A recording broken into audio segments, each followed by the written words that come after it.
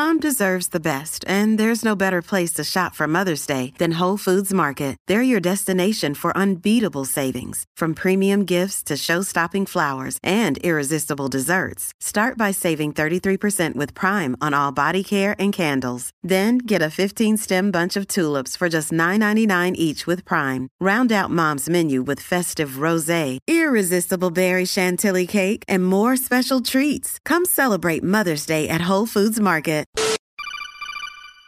Glenn. Glenn!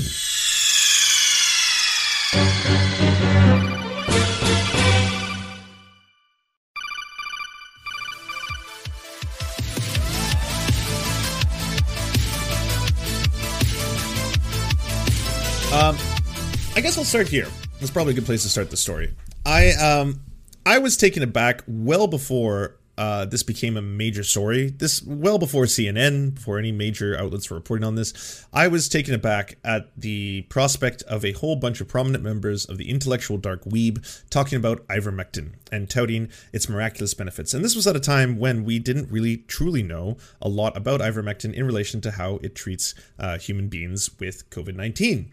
But there was one study that showed that in a vacuum, it was very effective at destroying COVID-19 cells. However, the same study showed that the amount of ivermectin that would be necessary for someone ultimately to use it as a potential cure in this regard would not be, let's just say, safe. It's not something that could ever be scaled up to be used in human form.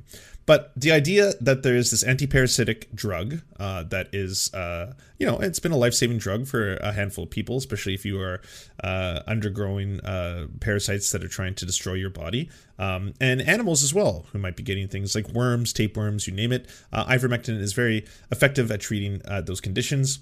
But then there was this big thing that people started to believe, for one reason or another, that it was going to be very effective at treating COVID-19. Now, obviously, you know me, I'm a big old skeptic when it comes to anyone touting miracle cures. I understand completely, and I'm going to have to do a lot of disclaimers here. I understand why people hate Big Pharma. I hate Big Pharma. I despise Big Pharma. Fuck Big Pharma. Let's just say that, just right out the gates. Fuck Big Pharma. Big Pharma fucking sucks. They spend more money on advertising than they do on R&D, most of the big ones anyway. They are very responsible for a handful of terrible things that have happened to the American public and just the public in general, including Purdue Pharma, that has basically pushed the opium addiction upon us. The pharmaceutical companies are the fucking worst. They'll take a whole bunch of money from government grants to produce a life-saving vaccine like COVID-19, and then they sell it back to us at an incredible cost. And because we're not vaccinating the entirety of the planet, because of, again, money, we're in this situation where there's all these variants that are continuing to mutate and evolve, and so we'll get new variants, which means we're going to need new variations of the pharmaceuticals, life-saving mRNA vaccines, so they'll have to custom tailor them, and they'll have to keep giving us boosters in this perpetual cycle. 9 of the top CEOs for Pfizer have increased their wealth by something like $10 billion in their own shares. So yeah, fuck Big Pharma. Hate Big Pharma. But a hatred of Big Pharma does not lend credence to the idea that there are alternative miracle cures, because the world is full of alternative miracle cures and people are afraid.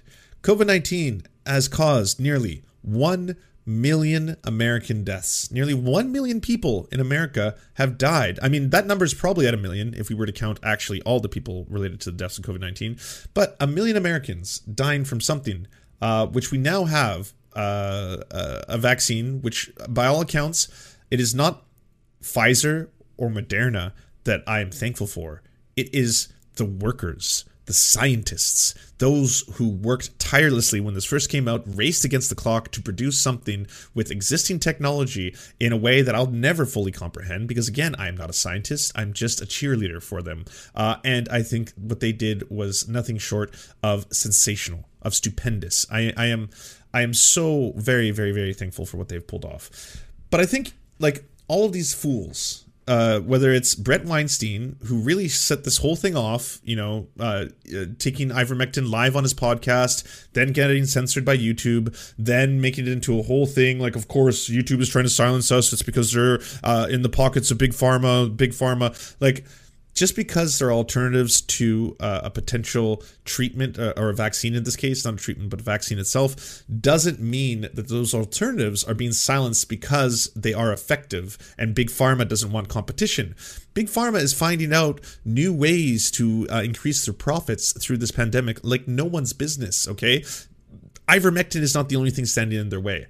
And at least if all these people were talking about like Regeneron, which is monoclonal antibodies, which is something that has been proven to be effective in treating COVID-19 and helping people overcome COVID-19, then at least they're basing what they're saying on science, right? And then you could make the argument, well, why are you pushing for something that's so very expensive? It's about $2,600 a treatment versus something like the vaccine, which is $20 a dose. So for about $40, you can effectively get a member of your populace protected to a degree. They're not invincibility liquid, but to a degree in which they most likely will not face serious hospitalization as a result of catching COVID, which is a miraculous thing that we pulled it off. Yay, humanity. Go. We did good there, okay? Anyways, Brett Weinstein starts promoting ivermectin, talking about it, and every one of them is so careful to be like, I wasn't promoting ivermectin, okay? I'm just saying we don't have all the answers. And then we've got Dennis Prager, who is basically one of the most aggressive people, saying that if you are not promoting ivermectin, you are literally dealing in death. You've got Joe Rogan, Dr. Joe Rogan, who now calls up Tim Pool all the time, saying, hey, by the way, we got to throw the kitchen sink at you. If we don't throw the kitchen sink at you, you won't be cured. All this kind of stuff. Anyways, I ran with it because the net effect of what all these fools was having was that them saying that ivermectin could be a potential miracle drug, and not just them, by the way. I want to lay a lot of blame, obviously, on Joe Rogan because he's got the biggest podcast, but fucking Fox News. Fox News, in my research, I found, has promoted or endorsed the use of ivermectin 44 times since 2020. 44 separate times. Why, you may ask? What is the secret motive? Again, it's just money. This stuff was ratings gold. People love alternative medicines. They love feeling smarter than everyone else. They love being able to be like, oh, well, all you sheeple are enjoying the Fauci ouchie to get rid of the China flu. I myself, a very high IQ individual, has found this secret miracle cure that none of y'all know about. Yeah, no one knows about this, okay? As they promote this, as more people get afraid, as more people are unvaccinated but still don't have doctors or can afford healthcare, they will also want to have access to these miracle cures that all of their dude bro heroes have been talking about. Now, unfortunately, they don't have the same doctors as their dude bro heroes, so they had to buy ivermectin that was intended for animals. That's where you get this massive increase, at about 168% increase in the amount of calls into poison control in the United States for people taking ivermectin intended for animals. That's where that comes from. CNN, because CNN is a clown shoes dumpster operation of which one person on the internet can do a better fact-finding mission than they can, went and reported that, of course, Joe Rogan is taking horse paste or Brett Weinstein is taking horse paste because it's funny. Now, this is what I was doing as a meme. Okay, as a meme, I was joking that they were all getting high on horse paste and it was giving them superpowers. This is not based in reality, just so we're clear here. But given the apparent effectiveness of ivermectin at the ape, at the first moment that you confront me with it. Fair enough. That's so, and I would hope that no one would actually that you think on it, and we've been sort of enmeshed in this for.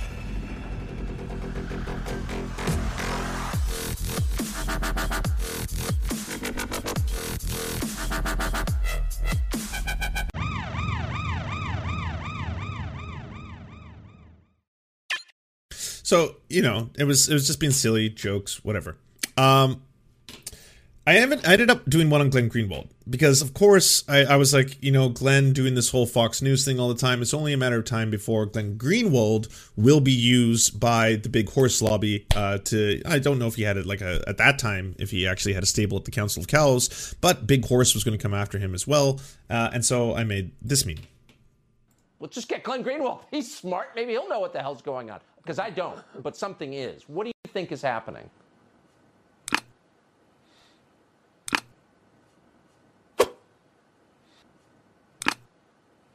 Well, first of all, on the question of Biden's capabilities, obviously the corporate wing of the media, the liberal corporate wing, is liberal. Their closest relationships in the media are with the CIA, are with the Pentagon, are with the national security state, losing to what is essentially a primitive fighting force. The Democratic voters revere the CIA, revere the FBI. It's Republicans who are skeptical of the deep state. Ivermectin, that's the current debate. It's a therapeutic that many are saying is somewhat of a miracle drug. Perhaps. We'll see if it works out in treating COVID-19. But even the idea of ivermectin, Glenn, is totally pushed off of social media. I mean, you will get banned. You'll get red flagged. Brett Weinstein, for example, has had his podcast almost kicked off of YouTube for even considering that ivermectin could be a good potential therapeutic. Now, today, it's announced the University of Oxford is testing ivermectin as a possible treatment for COVID-19. I can't help but avoid the idea, Glenn, that these stories are connected. It's all coming back to some sort of mind control. Why can we not even consider possible alternatives to, I guess, what is endorsed by Big Pharma? I think you put your finger on exactly the point. When you say that some people say this is a potentially effective treatment, by some people, what you're referring to are medical doctors and scientists, as credentialed as anyone, including Dr. Fauci. There is a human version of the product, but it's not approved to treat COVID-19 because there's no evidence it helps. It's for livestock. We're not livestock. Dosage rates for what? This is for livestock. I mean, one tube will treat a 1,250-pound horse. Okay, so that was the meme that I made about Glenn Greenwald. Now, Glenn Greenwald, well, first off, I posted this to the Twitters. Me and Glenn haven't had a lot of interactions together, but I posted this to Twitter, and it went a little bit viral.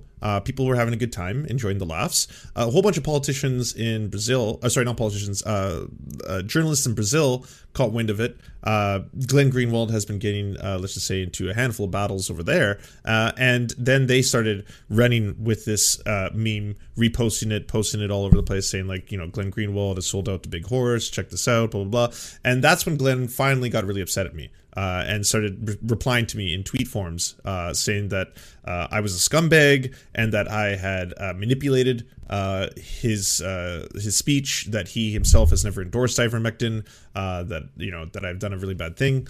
I can show you a little bit of these interactions. So, by the way, on November 30th, and what's launched this whole thing last week, is that Glenn Greenwald went on this thing where he's basically been feuding with lots of other reporters in America as well. And, for a variety of reasons. Everyone has been very confused by Glenn Greenwald's massive pivot towards appearing over 11 times a year on either Tucker Carlson's show or Fox News, and oftentimes just being, to be totally frank, and this is like the best faith interpretation I can give of it, being a useful idiot to them, because Fox News has a narrative. They have a narrative that they want to push on any given day, especially Tucker Carlson. I mean, we're going to get into Tucker Carlson's narratives and what he's actually trying to do with the show.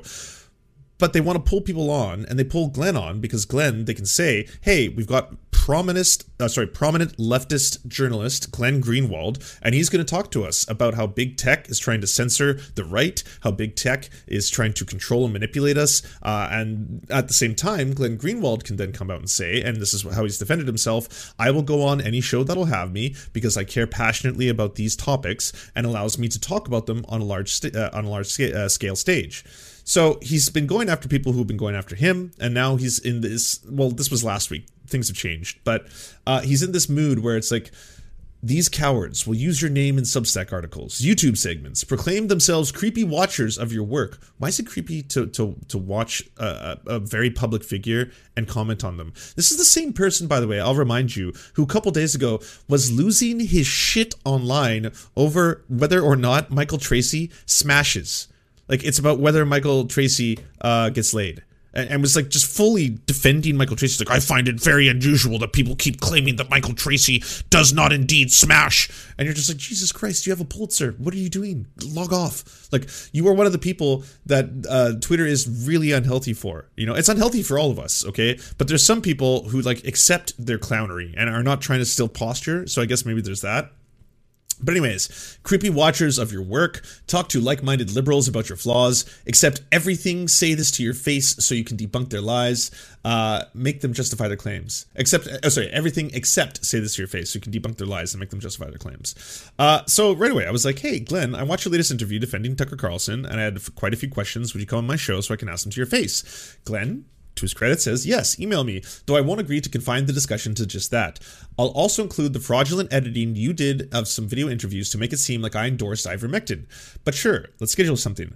I wouldn't have it any other way. Emailing now. And then someone randomly asks, did you really edit videos like that? I don't know anything about your page or whatever it is, but if true, that's low. And then Glenn jumps back in. They're scumbags. They deceitfully edited several different interviews together, including the one that had nothing to do with COVID, to claim I sold out to Big Horse. I'm adding that to my bucket list, by the way. I got Glenn Greenwald to say this out loud. Sold out to Big Horse and joins the ivermectin train, touting its benefit on Fox News. And then I had a little fun by saying Big Horse strikes again. All in good fun. All in great fun. When did he become such a massive piss baby? Do you think it is too much Twitter derangement, or is it all about money? I don't know. Like, he claims that he's never changed. That's what he says in this more recent defending myself against critics interview.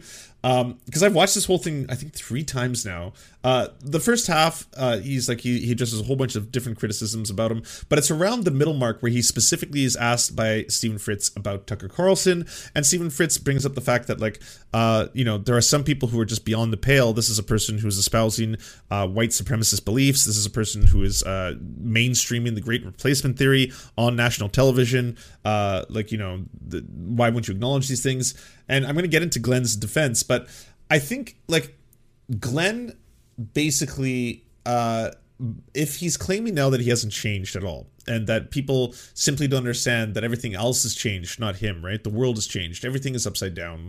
The same people who used to be against the CIA and the FBI are now all for the FBI, and they're all consumed by Russiagate. Russiagate was, I think, a very defining moment for Glenn Greenwald. The whole Russiagate stuff made Glenn Greenwald very, very mad at mainstream press. It made him mad at MSNBC's, made him mad at CNN, made him mad at all the kind of what you consider liberal media. So he got furious at liberal media for their coverage of Russiagate. And to be frank, they went in so deep on these, it's hard to remember what 2016, 2017, 2018 were truly like from just consuming liberal media standpoint. But it was all resistance bullshit, as in Trump is sucking Putin's cock on a daily basis. He gets his commands through the coded messages and the DNA inside his cum, and every single day, Donald Trump takes his orders from Putin and destroys our country. And the Mueller report is going to save us all, and we all love the FBI now, and it's the greatest institution of all time, and we cannot wait until this all comes out. All this shit was a daily. They took it to such delusional grandeur that yes, fine, if you were capable, like Glenn was at the time, of realizing that they've completely lost the mark on all this, and lost the plot, I should say, then I completely understand why you might be mad at these kind of things. That being said, that should not inspire anyone to think, well, now if I align myself with one of the few people who is calling this out, Tucker Carlson, I bring Tucker Carlson on, I think it was 2017, when he brought Tucker Carlson on to the Intercepts podcast to talk. And this is a conversation that Glenn Greenwald references frequently when defending Tucker Carlson. He'll say, hey, by the way, I've already called him out. If you go back into 2017, and also I put the transcripts up on Medium, so you can go see the transcripts on Medium, where he's also highlighted the parts he wants you to look at, which is also just darling. But anyways, he has said publicly that, hey, by the way, if you go, you can find all this kind of information, and that's all there is to it. In that call out, it's also one of the first times I could find an example of him asking Tucker Carlson a question. Tucker Carlson responds with, well, I'm deeply concerned about immigration. I think that as we have unrestricted immigration into this country, it'll change the demographics of this country and fundamentally change the country itself. And that was one of the first times I was like, oh shit, these are little early hearkenings to what would become a very prominent theme in a lot of Tucker Carlson's work. And Glenn doesn't push him on that. Glenn sidesteps that and wants to talk about a specific story involving why his coverage of I believe it was a Muslim person being charged in one case, he never juxtaposes with a white person being charged with the same thing or was a similar crime committed in the same area, because he claims that he wants to inflame he doesn't even accuse him of this, but he says by doing one and not the other, you can understand how this could inflame racial tensions. And then it just kind of gives Tucker an easy out, where he's like, no, I would never want to do that. I'm just unaware of the second story. Because I listened to that whole podcast yesterday. Tucker's just like, I didn't know about the white version of it. Or that there was a white. I'm in different circles than you, but I have no desire to inflame racial tensions. Quite the opposite. If anything, I want to unify and strengthen the country. And so that's basically the way that conversation goes. So I guess a fair thing to do would be, well, actually, I have it transcribed because I transcribed the whole fucking thing for our debate today. That's not going to take place. So this is me having transcribed the entirety of that segment with Fox News. Now, this is not the entire segment. This is just a conversation where they specifically begin to talk about ivermectin. So the host says to Glenn Greenwald, and just check out the wording of this, because the plausible deniability is like stunning in the way he's speaking about ivermectin. But ivermectin, that's the current debate. It's a therapeutic that many are saying is somewhat of a miracle drug.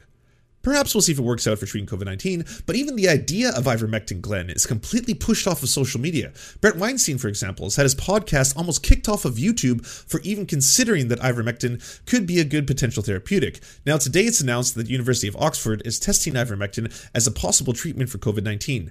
I can't help but avoid the idea, Glenn. If these stories are connected, it's coming back to some sort of mind control. Why can't we even consider possible alternatives to what I guess is endorsed by Big Pharma? That's the layup. And again, remember, keep in mind, of his own words, Glenn Greenwald has said that he comes on Fox News exclusively to be able to talk about issues that are important to him, and they've asked him to talk about issues that are important to him. His response to someone saying, and I have to stress this a second time, it's a therapeutic that many are saying is somewhat of a miracle drug. Imagine hearing that if you have a family member who has COVID-19. Glenn Greenwald responds, I think you put your finger on exactly the point. When you say that some people say that this is a potentially effective treatment, by some people, what you're referring to is medical doctors and scientists as credentialed as anyone, including Dr. Fauci. And some of them have even testified before the Senate and testified that this drug holds promise for treating COVID. And that Senate testimony itself was removed by Google, by YouTube, which is owned by Google, on the grounds that it violated their policy. So, this is, in his own words, Glenn Greenwald talking about ivermectin, talking about the fact that there is a doctor. I would now like to introduce you all to Dr. Pierre Kory. This is Dr. Pierre Kory. Now, let's just pause it because this is going to be a conversation, isn't it? All right, I just want you on screen. Okay, here's Dr. Pierre Kory. This is who Glenn Greenwald has been white knighting in this case. Dr. Pierre Kory is the founding member of the FLCCC, which is now a notorious organization amongst the scientific community in the United States. It is the largest organization that is currently advocated for alternative therapies and medicines to treat COVID-19. While they say that vaccination is considered part of the plan, they do not include vaccines in their list of preventative measures to take to not catch and or transmit COVID-19. They do include a very, very hefty dose of advocating for the use of ivermectin. They are the premier organization in the United States advocating for the use of ivermectin. This gets a little worse, though.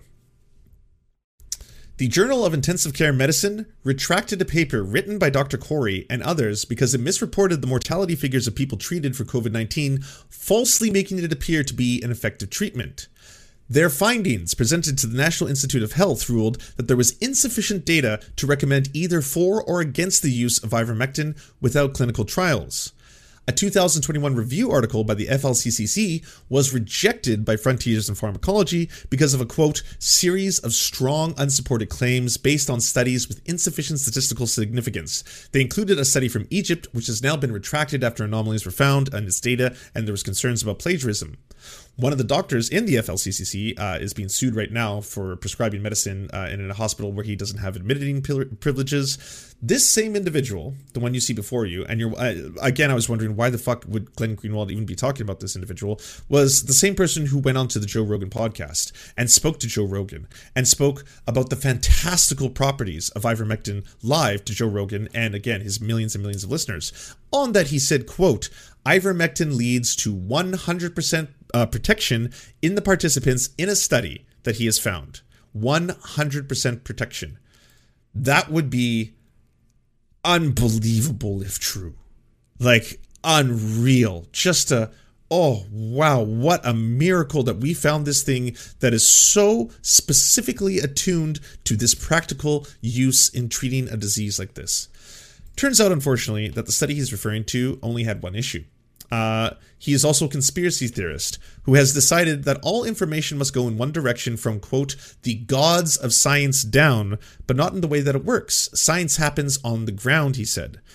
Now, the reason so many of his studies and the studies of the FLCCC have been effectively rejected by all these other peer-reviewed papers and journals and medical journals is because a lot of them depended on a meta-study of ivermectin. And this is the big meta-study on ivermectin that you'll see people like Jimmy Dore referencing frequently. Dennis Prager references it frequently. Many people who like to tout the benefits of ivermectin talk about this study as if it is like sacrosanct. The problem with the meta-study is that you do need a meta-study. I'm not against meta-studies. I think meta-studies are important, especially in relation to something like this, because they are going to take a whole bunch of different studies and give us results based on their findings in multiple different studies. In this case, 3 of the studies that were necessary for it to give a favorable review of ivermectin came from Iran, Turkey, and Iraq. The worst of them coming out of Egypt and Lebanon.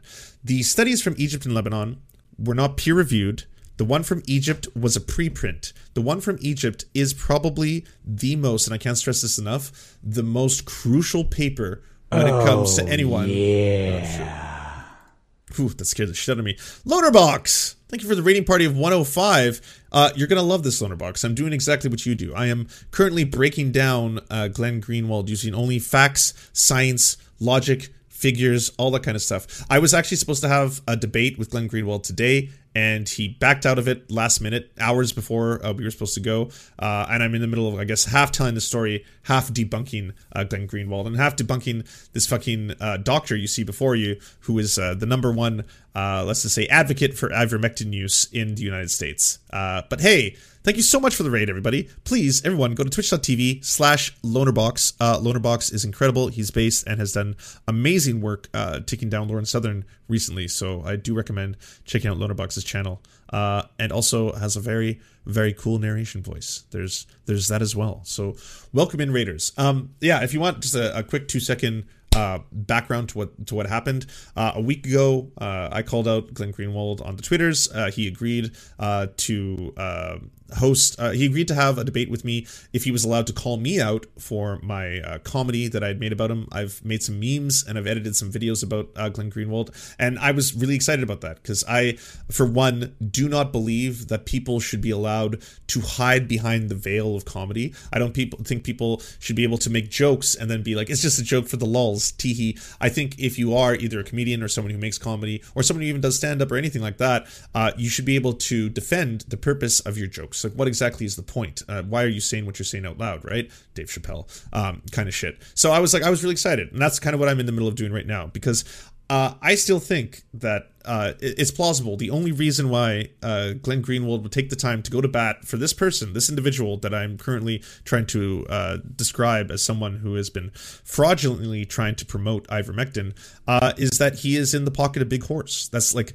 It's the only thing that really makes sense at the end of the day. I mean, it's so bafflingly cartoonish that someone like Glenn Greenwald, who again, Pulitzer Prize winning journalist who I have nothing but the utmost respect for, like every other leftist, I was going to kiss the ring before I even began. Just doing, every single leftist who ever talks to him, you were my hero for so long, Glenn. I can't believe that you've kind of like gone down this road, and it's really sad to see. But at the end of the day, I suppose I thank you so much for having this time.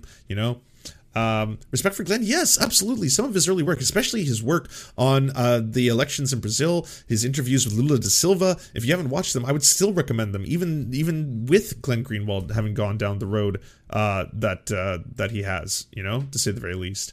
Anyways, everybody, if you're just catching up now, this is the same person who founded the FLCCC. A member of the FLCCC has left the organization because he was completely against the fact that the FLCCC has refused to add vaccination to their list of preventative measures for COVID-19. This is the same doctor who on 3 separate occasions has tried to get publications done on ivermectin and its potential benefits and has been rejected. This is the same person who was using studies that have now been recalled, including the biggest study being out of Egypt. And the problem with the study out of Egypt, specifically as relation to the metadata study, is when you lose the studies from Egypt as well as from Lebanon, the statistics on the meta study completely change, and they have reversed their original findings. So that metadata study that so many of these people are depending on, including Jimmy Dore and everyone else who wants to talk about, and Joe Rogan who wants to talk about the benefits of ivermectin, since the Egypt study itself was found to be fraudulent. It was a preprint, by the way. People should never been using it in the first place, but it's been recalled. So now that has happened, multiple other studies are coming out. What was it? An analysis by a reporter at The Atlantic found that there has been so many low-quality studies at this point. A bare minimum of 5 ivermectin papers are either misconceived, inaccurate, or otherwise based on studies that cannot exist as described. Large randomized trials show substantial improvements in the reduction of the mortality rate in the ivermectin-treated groups, was a preprint and has now been withdrawn. The biggest studies out of Egypt and Lebanon have been retracted. Oxford Academic Clinical Infectious Diseases June 2020 meta-analysis has now stated that ivermectin does not reduce mortality, LOS, viral clearance. Ivermectin did not reduce death from any cause, length of stay in the hospital, people's ability to clear the virus, poisoning. And okay, so all that being said, now you know everything that you can about Dr. Pierre Corey. Here's the kicker. Here's the most beautiful piece on the pie in this one. While undergoing ivermectin therapy himself, he contracted COVID-19.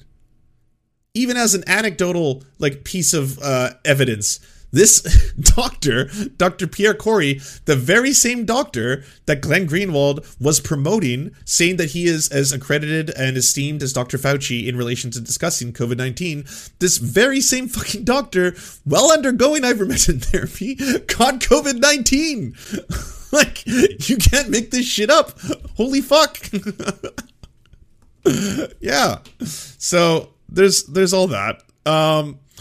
But jokes aside, the thing that I really wish I would have been able to talk to Glenn that I can't talk about now is, again, people coming out, and people like Glenn Greenwald coming right from a segment where the Fox News host said that some people are saying this is a potential miracle drug, to Glenn Greenwald saying, by some people, you mean doctors who are as accredited and esteemed as Dr. Fauci, who have testified before the Senate, which is technically true. This is a doctor, all right? This is a doctor who has worked front lines in COVID. He is not a quack. That's one of the most fucked up things about trying to, and harder things about trying to debunk the ivermectin, let's just say, phase that America went through, is that this is not necessarily just someone who has no accreditation, got his doctorate from some online school and is now just saying oh yes, the demon semen kind of stuff like that. No, this is a real doctor who did work on patients who had problems with COVID-19. He was a frontline doctor, and honestly, it's more tragic than it is hilarious, because this is someone who genuinely was looking for something that could help his patients. Initially, he was someone who believed very deeply in steroid therapy in order to improve respiratory conditions, and eventually started putting all his chips into ivermectin, and then founded an entire organization, the FLCCC, with a bunch of other doctors, thinking that perhaps we have found a cheap, effective, without any copyright, so big pharma can't try to gouge patients, because fucking healthcare in the US is just so savage. We have it, ivermectin, here we go. Studies are starting to come out left and right that are showing that it has potential effects. I'm now going to do ivermectin therapy myself. I'm going to go on Joe Rogan and espouse its benefits, and he was wrong. He was wrong. You can be wrong. At this point, it's diminishing returns, the sunk cost fallacy that is continuing the FLCCC, despite the fact that they are losing their original members, to continue to push forward with this, battle for ivermectin, and that's what they've all been doing to this point. But I'm not a doctor, and Glenn Greenwald isn't a doctor. We are both just public figures who say things out loud, and certain people take them to heart. And the problem with Joe Rogan or Glenn Greenwald or Jimmy Dore or all these people promoting and or even trying to say that this is a potential life-saving medicine at a time when people are desperate is the fact that people do not have access to the same doctors as Joe Rogan. Doctors in the United States are not approved to prescribe you ivermectin for COVID-19. The FDA does not approve its use for COVID-19. And so at this time, people who either have to get it through their doctor because their doctor is just giving them the scripts, or they want to do the only thing that they have access to, which is to buy the horse paste. That's where the horse paste stuff comes in. That's where people ended up going to animal pet stores because they were so desperate, because they either have been fooled into thinking that the vaccine is dangerous by a lot of the same people, and these same people are all doing it for profit, which is the fucked up thing. Like, look at Jimmy Dore's entire fucking channel now. Look at every fucking video that he pumps out. It's all like vaccine, ivermectin silencing, big pharma, vaccine kind of shit. So it's really sad that, you know, poison control calls for ivermectin went up 163% this year as a direct result of these people pushing this kind of shit, you know? And again, Fox News themselves, 44 segments on ivermectin since 2020. And like the fact that half of Fox viewers are 68 or older also makes this super fucked up on top of everything else. I could do an entire separate segment on Tucker Carlson being a white nationalist. Maybe I should. I don't know if everyone wants me to do that half of this discussion, because most of you are probably already like, yeah, we know he's a white nationalist. We don't need to be reminding us. But that, more than anything, I was incredibly curious to see what Glenn Greenwald was going to say in his defense to a number of segments. Like, I don't have metadata studies on Tucker Carlson's numbers, as in like how many times he has talked about immigration in this way, how many times he's talked about this in this way. But I do have chunks of like, I found, say, 10 videos on the immigration crisis where you've directly referred to immigrants as dirty, or talked about how they are dirtying society or making America more filthy, you know, stuff of that nature, to, again, demean them and dehumanize them and that kind of stuff. Nance, can you make it boomer friendly? I want to send it to my boyfriend's grandparents. Make what boomer friendly? The ivermectin stuff, or talking about Tucker Carlson? Because Tucker Carlson, like, the reason Tucker Carlson is as dangerous as he is that he's using the language of white supremacists and white nationalists, but he's being very careful for the most part. I do have examples of him slipping, being very careful with his words. Yeah, okay. I don't know if I can make anything for you that, like, I'm probably not what a 68-year-old grandparent wants to listen to, or any of this. This whole thing probably looks too weird, right? They're probably going to be like, what is all this? What is, I don't understand. Now the room's on fire? What is going on? We need a boomer-friendly Tucker take. Well, I mean, I would assume, here's the easiest thing that I could do about that, is that I don't think your grandparents probably have any interest whatsoever in supporting actual white supremacy, right? Like, I think that's a pretty easy bar for us all to meet. All of us, for the most part, at least back in the day, let's just say pre-2016, before Trump really normalized what it is to be a nationalist and all that kind of stuff. But the idea of, Nazis, neo-Nazis, Aryan brotherhoods, all that kind of stuff, we all kind of agreed. They're the bad guys. They're the baddies, right? We can all kind of get together on that idea, we hope. Yeah, I mean, that was kind of the idea for a while. So when it comes to Tucker Carlson has his whole life been saying things off camera that are very, very spicy. His call-ins to Bubba the Love Sponge radio show, for example, really gives you an idea of what he thinks and how he speaks when he's unfiltered. Obviously, being a little inflammatory because you're on radio and he wants to be funny, but if you listen to those actual conversations, as I did, they didn't play out as if these are a whole bunch of isolated little snippets that have been pieced together by Media Matters and other people who want to destroy his career, and more, this is clearly how Tucker talks and thinks when he doesn't have to worry about whether or not he has his filters on, stuff like that. So very simple quotes by Tucker from that era. Iraq is a crappy place filled with a bunch of, semi-literate primitive monkeys. That's why it wasn't worth invading. The Congressional Black Caucus exists to blame the white man for everything, and I'm happy to say in public, because it's true, everyone knows it's true, white men. They've contributed some, I would say, like creating civilization and stuff. This is a country founded on European culture. Is Western civilization we're talking about superior to the culture that these immigrants are bringing? So that's a little bit of Tucker Carlson kind of Unfiltered. Let's say that.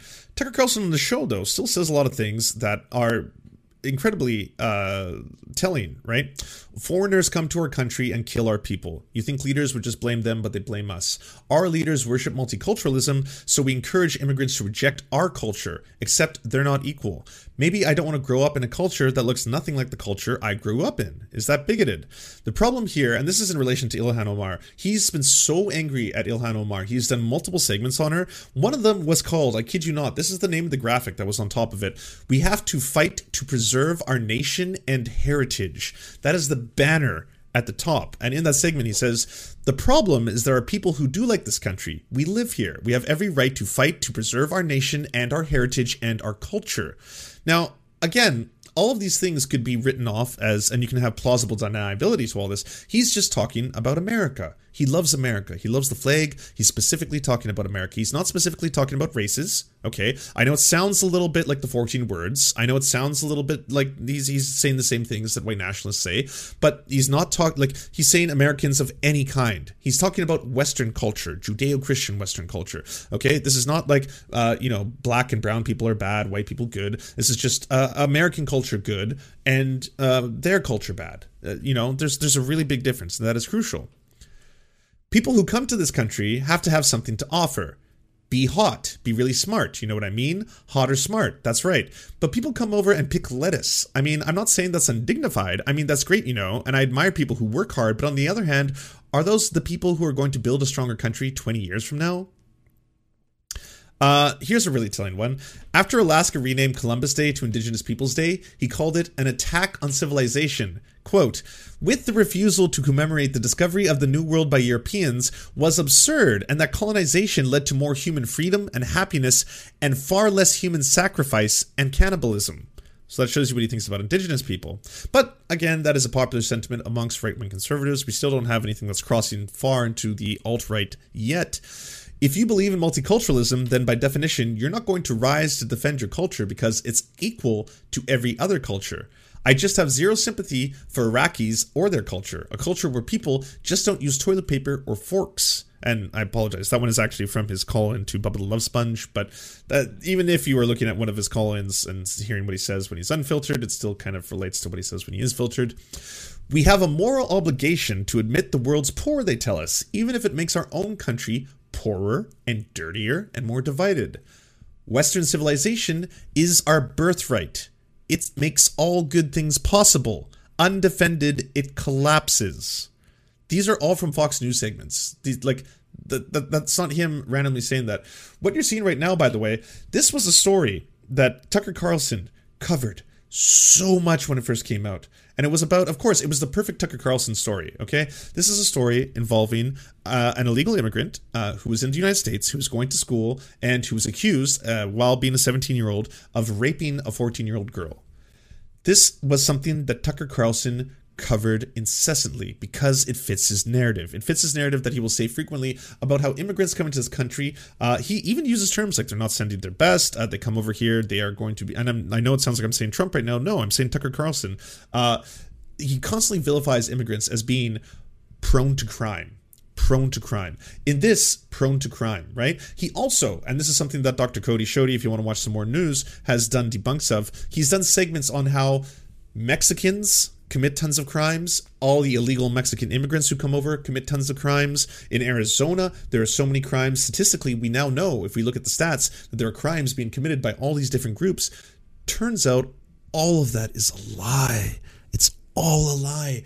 Native-born American citizens, when you take a look at any study that has been done that is peer-reviewed and respected, overwhelmingly commit more crimes than immigrants do.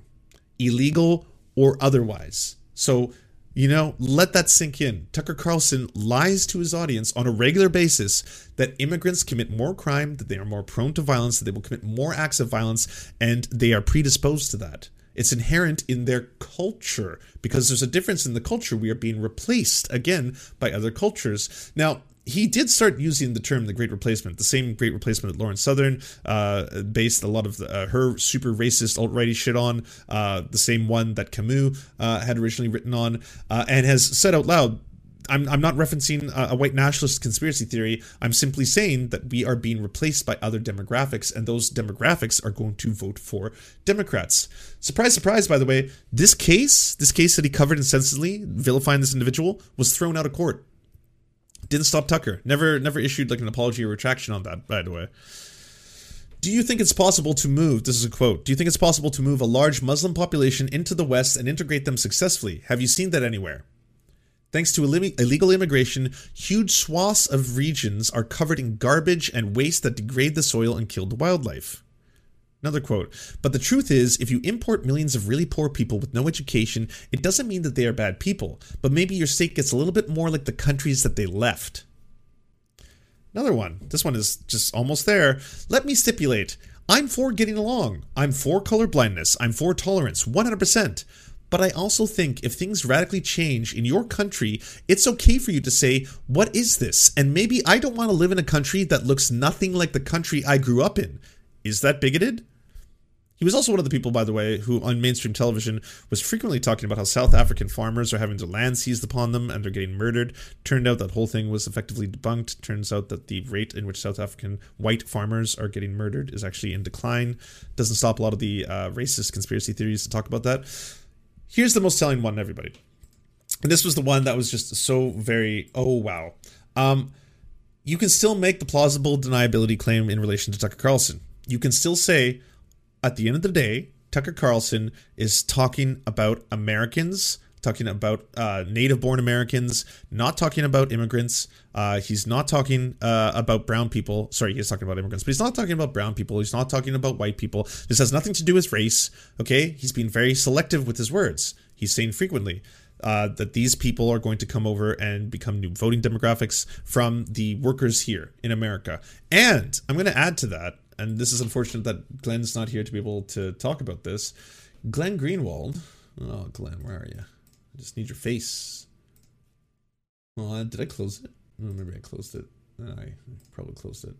All right, let's do.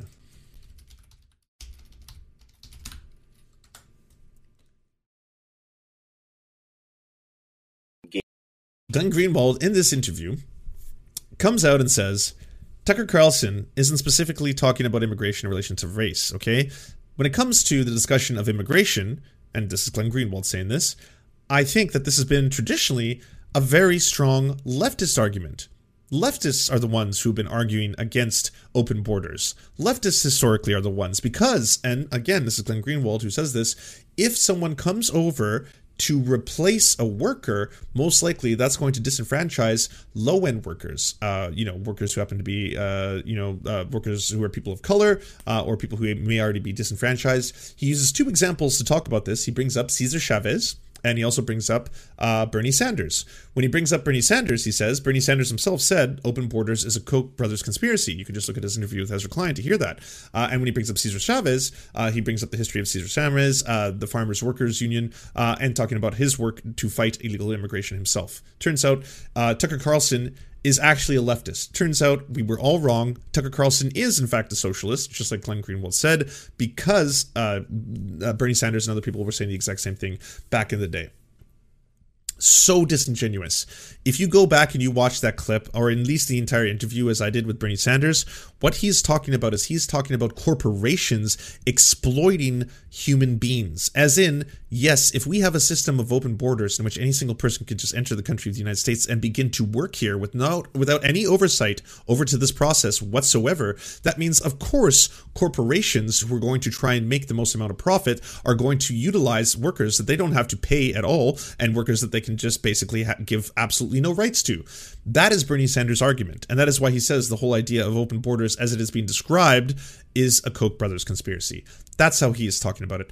Not the way Tucker Carlson is talking about it. Tucker Carlson is talking about if all these immigrants come over, they will make our country more dirty because they come from dirty countries, poor countries, and they will make us dirty and poor, and they will replace us, and they will become a Democratic voting base. That is what Tucker Carlson is consistently talking about. And he has done it so much. He has so many videos. I found so many videos by Tucker Carlson where he says the same talking points. Immigrants are coming over here. They are going to replace us. They are coming from dirty countries. And soon we won't even recognize the country that is in before us. Look around. You won't even see where it's coming from. It's one of the reasons why when there was the Haitian refugee crisis, Tucker Carlson was all the fuck over that. Tucker Carlson was doing so many segments on it because, again, he was saying this is what they want to do. They are going to offer them all free healthcare, and all of these Haitian refugees are going to come over and they are going to become Democratic voters, and they are going to replace us. They are going to replace us. They are going to replace us proper Americans. But has Tucker ever slipped up and said anything in the other direction?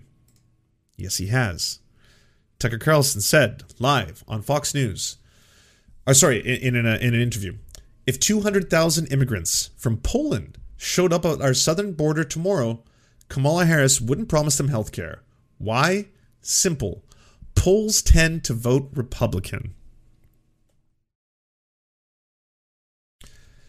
So yes, Tucker Carlson has talked about the skin color, has talked about a certain type of immigrant that perhaps he favors above other ones. Now, if you were to say things out loud on a regular basis, right? If you were to come out and say I, as the Serfs, as Lance, was doing a whole bunch of segments on a regular basis in which I was talking about a whole bunch of topics, and people started to tell me, Lance, did you know that a couple white nationalists, white supremacists, you know, the ones you usually make fun of, you know, you make fun of them because it's like fucking all these LARPing losers think they're the master race and it's fucking ridiculous and race doesn't exist, it's a social contract. Did you know, Lance, they're starting to sing your praises? Did you know that? If someone told me that, that would be a massive, holy fuck, I done fucked up. I don't know where or when, or someone has clipped me out of context. They probably made one of those, it's probably, they've taken clips of me making fun of white supremacists and now they're running with that. But that would be an alarm bell to me.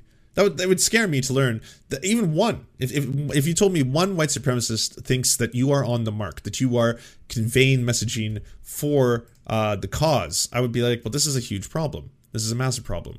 So let me say, before I get into the white supremacists, who love Tucker Carlson, by the way, I looked up studies on immigration just so we had the clear numbers on this, and they're all lying to you.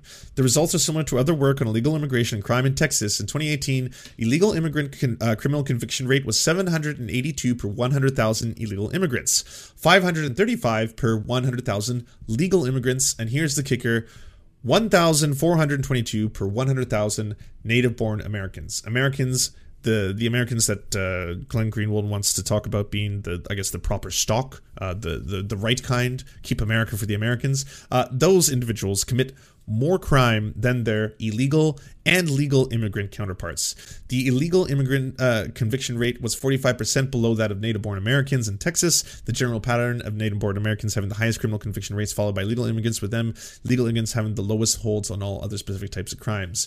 What's more, the conspiracy theory that both of them are espousing in relation to workers, the replacement of workers. We bring in an immigrant, and all of a sudden that immigrant is going to replace a low-paying American job. It does not matter where you look. Any study that I found on this, including from incredibly right-wing think tanks like the Cato Institute, all the way to Pew Research, all the way to liberal think tanks that are obviously going to be more pro-immigration than the right-wing ones, the statistics and the studies, the data bears out in every single almost example that I found, with a few exceptions, that unequivocally immigration does not destroy job markets, does not replace workers in the United States. It is a net benefit to society. We're talking about legal immigration, but I want to include, because I also looked up studies of people who are seeking refugee status, people who are seeking to flee their country of origin for whatever reason, and the United States gives a lot of other countries a lot of reasons to have to flee their own national land. But when it comes to immigration, let's just say in this up here, we have, this is high skilled labor and this is low skilled labor. In terms of immigrants coming to the United States, the diagram looks like an hourglass in that there is A very large amount of immigrants who come to the United States with low-skilled labor, a very large amount of immigrants that come to the United States with high-skilled labor, and then a very small amount of immigrants in the center with a mix of both. So they actually get an influx of both of these cases. In the case of high-skilled labor, unfortunately, sometimes immigrants have to end up working in low-skilled labor jobs when they arrive to the United States because their accreditation for whatever high skills they have is not transferable until they do a handful of things that they might not be able to afford yet. So high-skilled labor jobs can go into low-skilled labor jobs as well. The thing that most of these institutes will point out, though, is that the American workforce is going to be taking up this portion. And so, oh, wow, any excuse to draw a lady, I find myself doing now. It didn't look as scuffed when I was looking through their own diagrams, but in essence, it's not replacing American jobs in the way that people who are afraid of immigrants will tell you. On top of which, it turns out immigrants to the United States are actually job creators. They create and start up businesses at twice a rate of naturalized born American citizens. So that's another factor, often not brought up by the Tucker Carlsons and the Glenn Greenwalds when they're talking about how scary the big immigrants will be. Now, Derek Black, one of the family members of Stormfront, said, and Stormfront, we're talking Nazis here, everybody, my family watches Tucker's show once, and then they watch it on replay because they feel he is making the white nationalist talking points better than they have, and they want to learn from him, in essence. Eric Stryker, one of the founders and editors of the Daily Stormer, the neo-Nazi website, he mocks and berates the assembly line of Jewish liars, literally laughing at the absurdity of their canned talking points and everything from immigration to Russia to T-slurs. Any talking head you can safely classify in the spectrum of alt-right, it's Tucker Carlson. The Daily Stormer had featured Tucker Carlson's commentary 265 times in the past 2 years. This is a neo-Nazi website, has featured him 265 times in the past 2 years. The site's leader, Andrew Anglin, has said, other than the language used, he's covering all of our talking points. The exact quote is, he is literally our greatest ally. Again, the Daily Stormer. Nick Fuentes, everyone's favorite little booger-eating Nazi. This week, Tucker red-pilled 4 million people and there's nothing liberals can do about it. Another quote, it is unequivocally a victory for America First to hear talking points from my show on Tucker Carlson tonight. Richard Spencer. Tucker is much better figure who is more intelligent than Bill O'Reilly and is at least sympathetic toward the alt side of things. David Duke, former head of the KKK. He's got a podcast. Kid you not. David Duke has a podcast where he recaps Tucker Carlson episodes. The former head of the KKK. And has some glowing words. He doesn't use the word white very often, but that's the underlying message, and he's showing. And he shows that there's a massive racism in America against white people, while at the same time saying there's no systemic racism, but people get the message. Kevin McDonald, also known as the neo-Nazi academic, says, Carlson is far edgier and less conservative than Bill O'Reilly. Tucker is red-pilled, but manages to stay mainstream. Finally, Mike Enoch, because neo-Nazis just love this guy. It was so easy to find so many neo-Nazis who just like say glowing reviews of Tucker Carlson. Mike Enoch says, the ADL is in the spotlight right now, so don't waste the opportunity. If you have people who watch Tucker, but they aren't quite there yet, use this opportunity to tell them how the ADL is behind all online censorship, how the ADL runs the FBI, how the ADL is behind the woke anti-white capitalism. He's inherently limited to the kind of things he will never be allowed to say. But people who watch Tucker are prepared to learn about the red pilling. And then finally, the last thing I can say about this and Glenn Greenwald and Glenn Greenwald's defense of Tucker Carlson is that he has been pointing out, and he said that he's a socialist because, and this is like honestly one of the baffling things about this whole discussion, because he speaks to power, because he calls out elites, right? Like that's the big thing. Tucker Carlson, he calls out the elites. He'll call out Jeff Bezos. He'll call out Amazon. He'll call out Google. He'll call out all these places. So he really calls out the people that deserve it. He's a man of the people. He's a populist. That's what he is. He's a populist who calls out those in power and the elites. I just want to remind everybody, okay? Back in the day, we had a president known as Donald Trump. I'm sure everyone remembers under Donald Trump, there was the corporate tax cut. I'm sure everyone remembers all the fury and the fervor that came out, especially from the left, towards the fact that Donald Trump was effectively going to reduce, and did reduce, the corporate tax rate from 35% to 21%. This was a very easy talking point for anyone who wants to criticize the elites, because at the end of the day, we have a rich billionaire, in the case of Donald Trump, who's the president of the United States, who's enacting this new legislation that is going to change the corporate tax rate from 35% to 21%, and doing the same old-timey justification that every single person since Reagan has been doing, in that this is going to free up and inject so much more money into our economy, because corporations are going to pay less in corporate tax rates. They're going to be able to give more benefits to society, the workers. Trickle down economics, you're going to feel it soon rain upon your heads. So, seeing as how these are all lies, and most people at this point in history understand they're lies, and people on the left who were anti-elitist were very, very upset about this, because why the fuck are you lowering the corporate tax rate? There's already corporations that pay no taxes. Let's increase the corporate tax rate. Come on, let's tax these elites that we talk about so much, right? What did Tucker Carlson report on during the entirety of Donald Trump doing the corporate tax rate? This was the story. This is what Tucker Carlson, populist, man of the people, the one who's going to call out the rich elites and hold them accountable. This is what he wanted to talk about. Racist trees. Yeah. This was his coverage during the exact same time. So no, Tucker Carlson doesn't give two fucks. Doesn't give two fucks about calling out elites. You know how I know that? Because he's a fucking elite. Tucker Carlson is a rich trust fund baby of the Swanson Empire. He's bragged about it. He said out loud on the radio shows before, I don't have anything in common with the common man. And he's like, I am an elite. He's literally said, I am an elite. Okay? He's also said on that same Bubba the Love Sponge show that what's really important is that if you happen to be a proletariat and you are at the castle, you do not want the serfs or the plebs to come charging at the gates, fire and brimstone, looking for revolution. So you got to do something. You got to feed them something. And what does Tucker Carlson do for a living?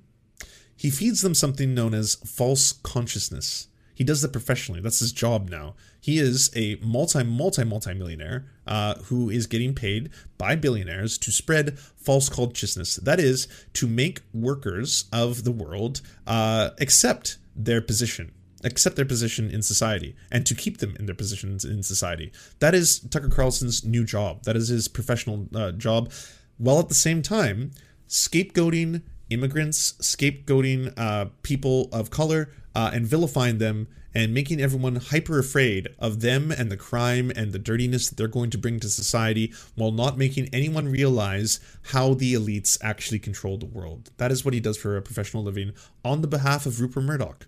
Like the elite of elites. Thanks, Australia, by the way. And Tucker Carlson has also said out loud, I'm Rupert Murdoch's bitch. Like that's a matter of record as well. So there you have it. That's the Tucker Carlson show. Yeah. There's that clip with the Dutch economist. Oh, that's fucking hilarious. Where Tucker Carlson just gets like fucking destroyed. But like, even from a banner standpoint, like the caravan, hating America is a major theme for the Dems right now. That one's not so bad. We have to fight to preserve our nation and our heritage. Getting pretty close to the 14 words there. I mean, this is the 14 words. This is what his banner was there. Clean up your room. Getting pretty similar. Criminal mobs destroy businesses and neighborhoods. Assault from within on the West itself. It's a war attempt to erase Western civilization. Like he puts it on blast for all of you. It's not even that much of a secret, even though we can figure it all out by decoding everything.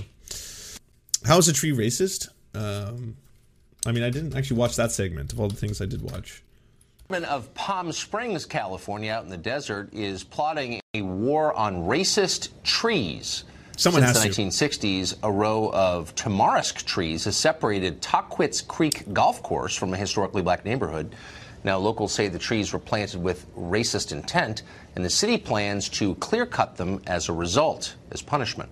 The cost? $169,000. Trey Daniel is a Palm Springs resident who supports cutting down the racist trees, and he joins us tonight. Mr. Daniel, thanks a lot for coming on. Good evening. Thank you very much for having me. Well, that's all I needed to know. We were just wondering why Tucker Carlson reported on racist trees. Because they always talk about how Tucker Carlson calls out the elites. He's like, he's a populist. He's always calling out the people in power and all that kind of stuff. But while the people in power were passing a corporate tax break for corporations to the tune of 35% going to 21%, Tucker Carlson was reporting on racist trees. He doesn't give a fuck. Don't give a fuck. All right, I'll play this Kyle G meme one last time because it's a good job. He did good meme. You did good meme. And then I'll move on to the next segment, which will be sillier and funner. Maybe I should just look up what Carolyn Borensenko has been up to lately. Most likely something strange. Here it is.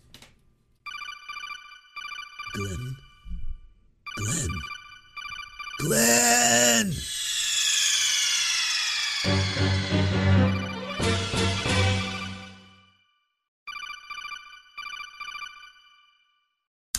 So well done.